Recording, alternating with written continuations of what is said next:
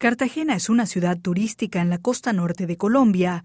Su rasgo distintivo se encuentra al interior de la ciudad amurallada, donde se extienden coloridas casas coloniales sobre angostas callejuelas. En 1984 fue designada por la UNESCO como Patrimonio de la Humanidad por su legado histórico, cultural y arquitectónico. Pero esta deslumbrante ciudad nos reveló también una cara menos conocida.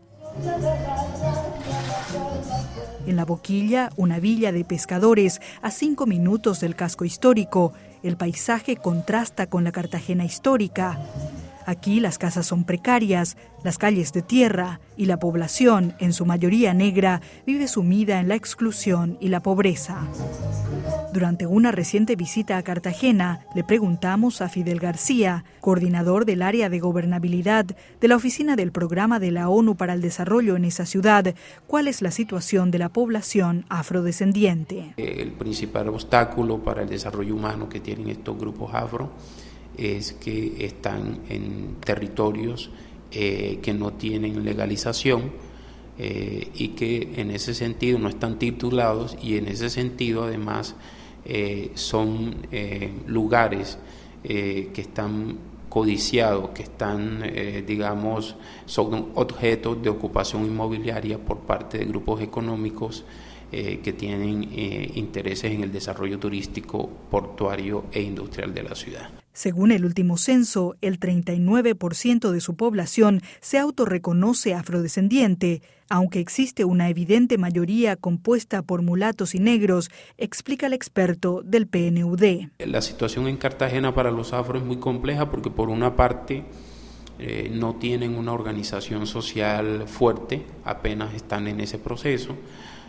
Por otra parte no tienen una presencia política importante en la ciudad y tienen una serie, digamos que la gran mayoría de la población en situación de pobreza en Cartagena además es afro. ¿Estas comunidades sufren de otro tipo de discriminación como la discriminación racial o ese no es un tema grave aquí?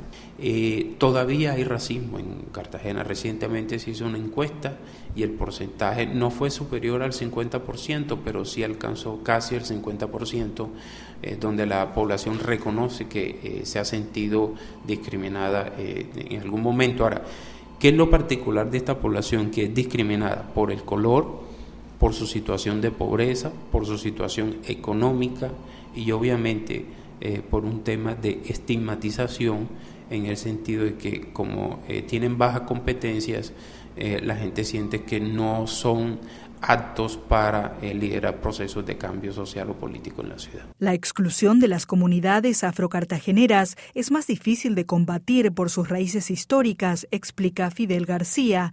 Cuenta que esta ciudad, junto con Veracruz en México y La Habana en Cuba, fueron los principales destinos esclavistas en América, elegidos por la corona española durante la conquista.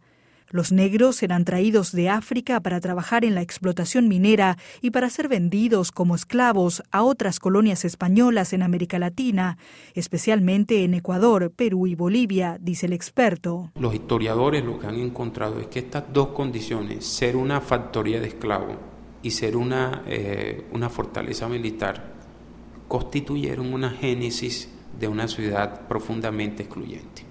Y eso 200 años después todavía no se ha superado en su conjunto. Digamos, hay rezagos de esa sociedad que creó la corona española en su momento. En la lucha contra la exclusión de estas comunidades, el PNUD promueve 3 mecanismos.